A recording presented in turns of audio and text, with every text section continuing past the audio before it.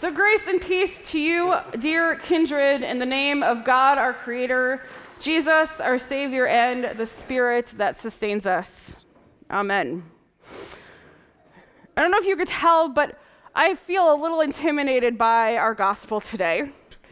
Let's be honest, the gospel reading from Matthew is maybe not one I would have chosen, especially for my first Sunday preaching as the PLM pastor. Nothing says welcome to the world like hitting it hard. But that's, the joy and the challenge of what we have in this revised common lectionary, where we get readings bit by bit, and they show up every 3 years, or based on calendars. We don't always hear this one. But this year we do, and we get a little bit.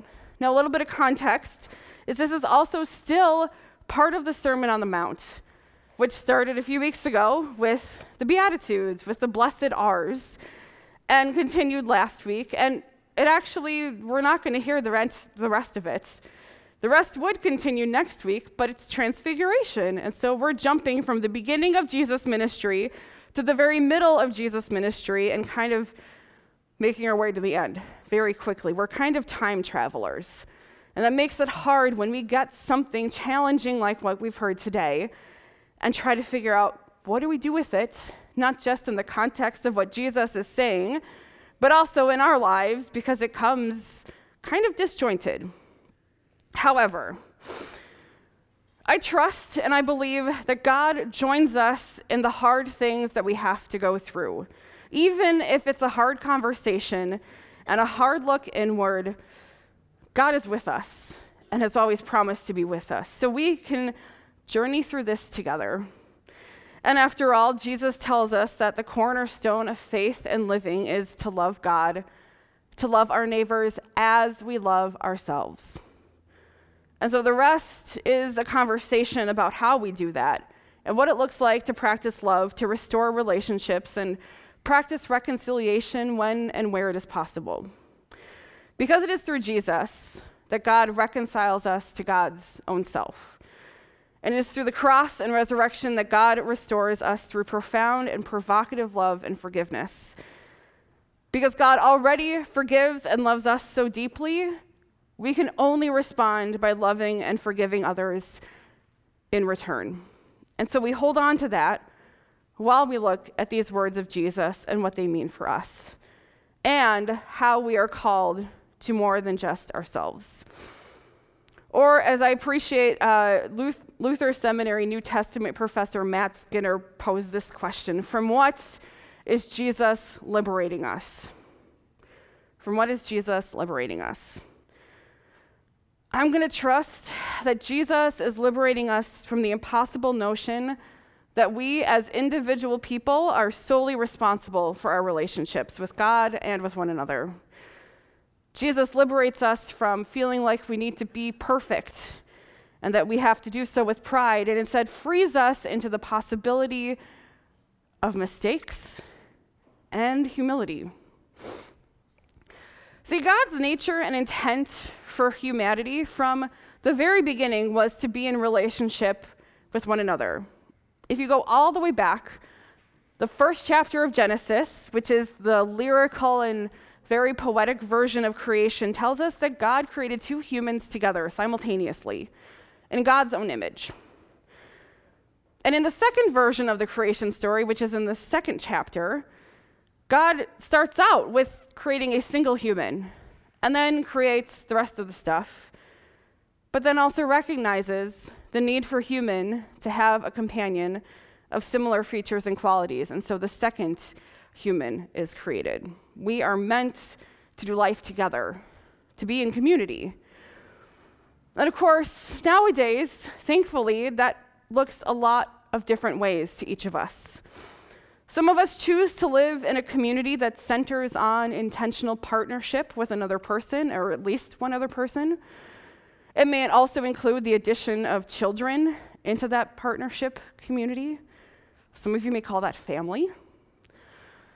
Others of us choose to center our lives in a community that is related not through biology.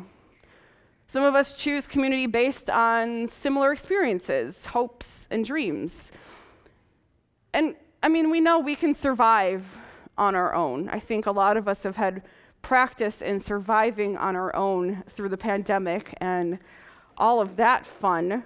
But we thrive better when we do life together. That also means that we are at risk of hurting one another, both intentionally and probably more often than not, we are at risk of hurting one another accidentally. And we may not always receive the forgiveness we seek, nor is reconciliation always possible or even healthy. It's a balance of loving God and loving neighbors and loving ourselves that hardly ever feels equal and steady.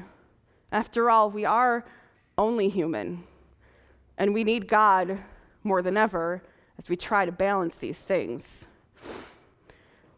Thankfully, God is wise, and God sees the challenges that we have with living together, and even provided early guidance through the Ten Commandments, through the Torah, the instructions, over how to best practice this intention and God-given nature of being community together.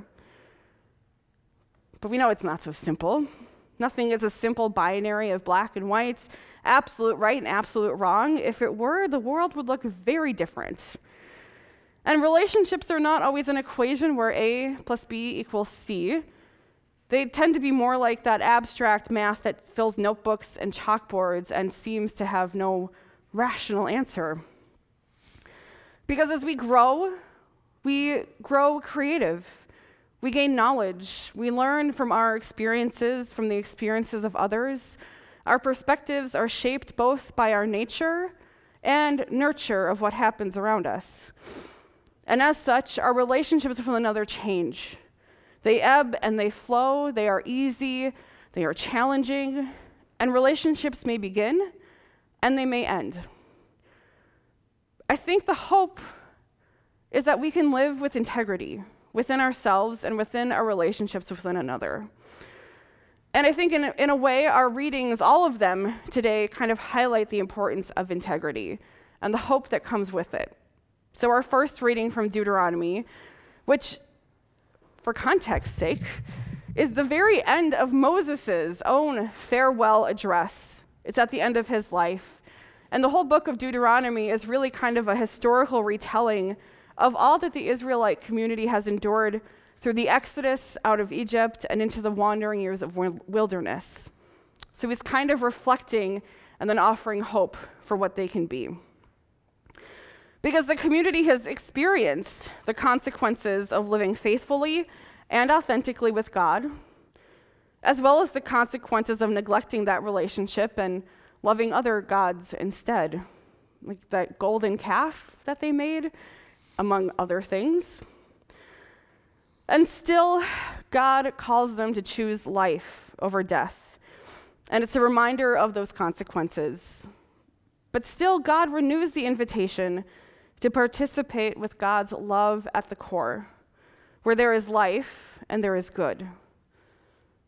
God is inviting them to choose life, to choose loving God, loving neighbors, and loving ourselves.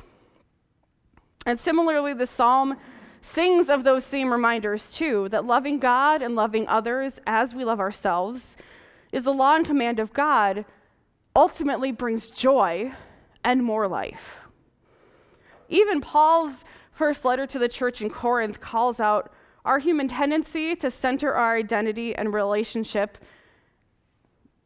in love and other things other than God, and kind of how that tendency also brings quarrels and jealousy and broken relationships with one another. Because Paul reminds us that in our baptisms, we are marked with the cross of Christ, and we are called beloved in, with, and through Jesus' own death and resurrection. We are not baptized into our Savior Lutheran Church or Purdue Lutheran Ministry, or whatever congregation or setting was the physical location of your baptism.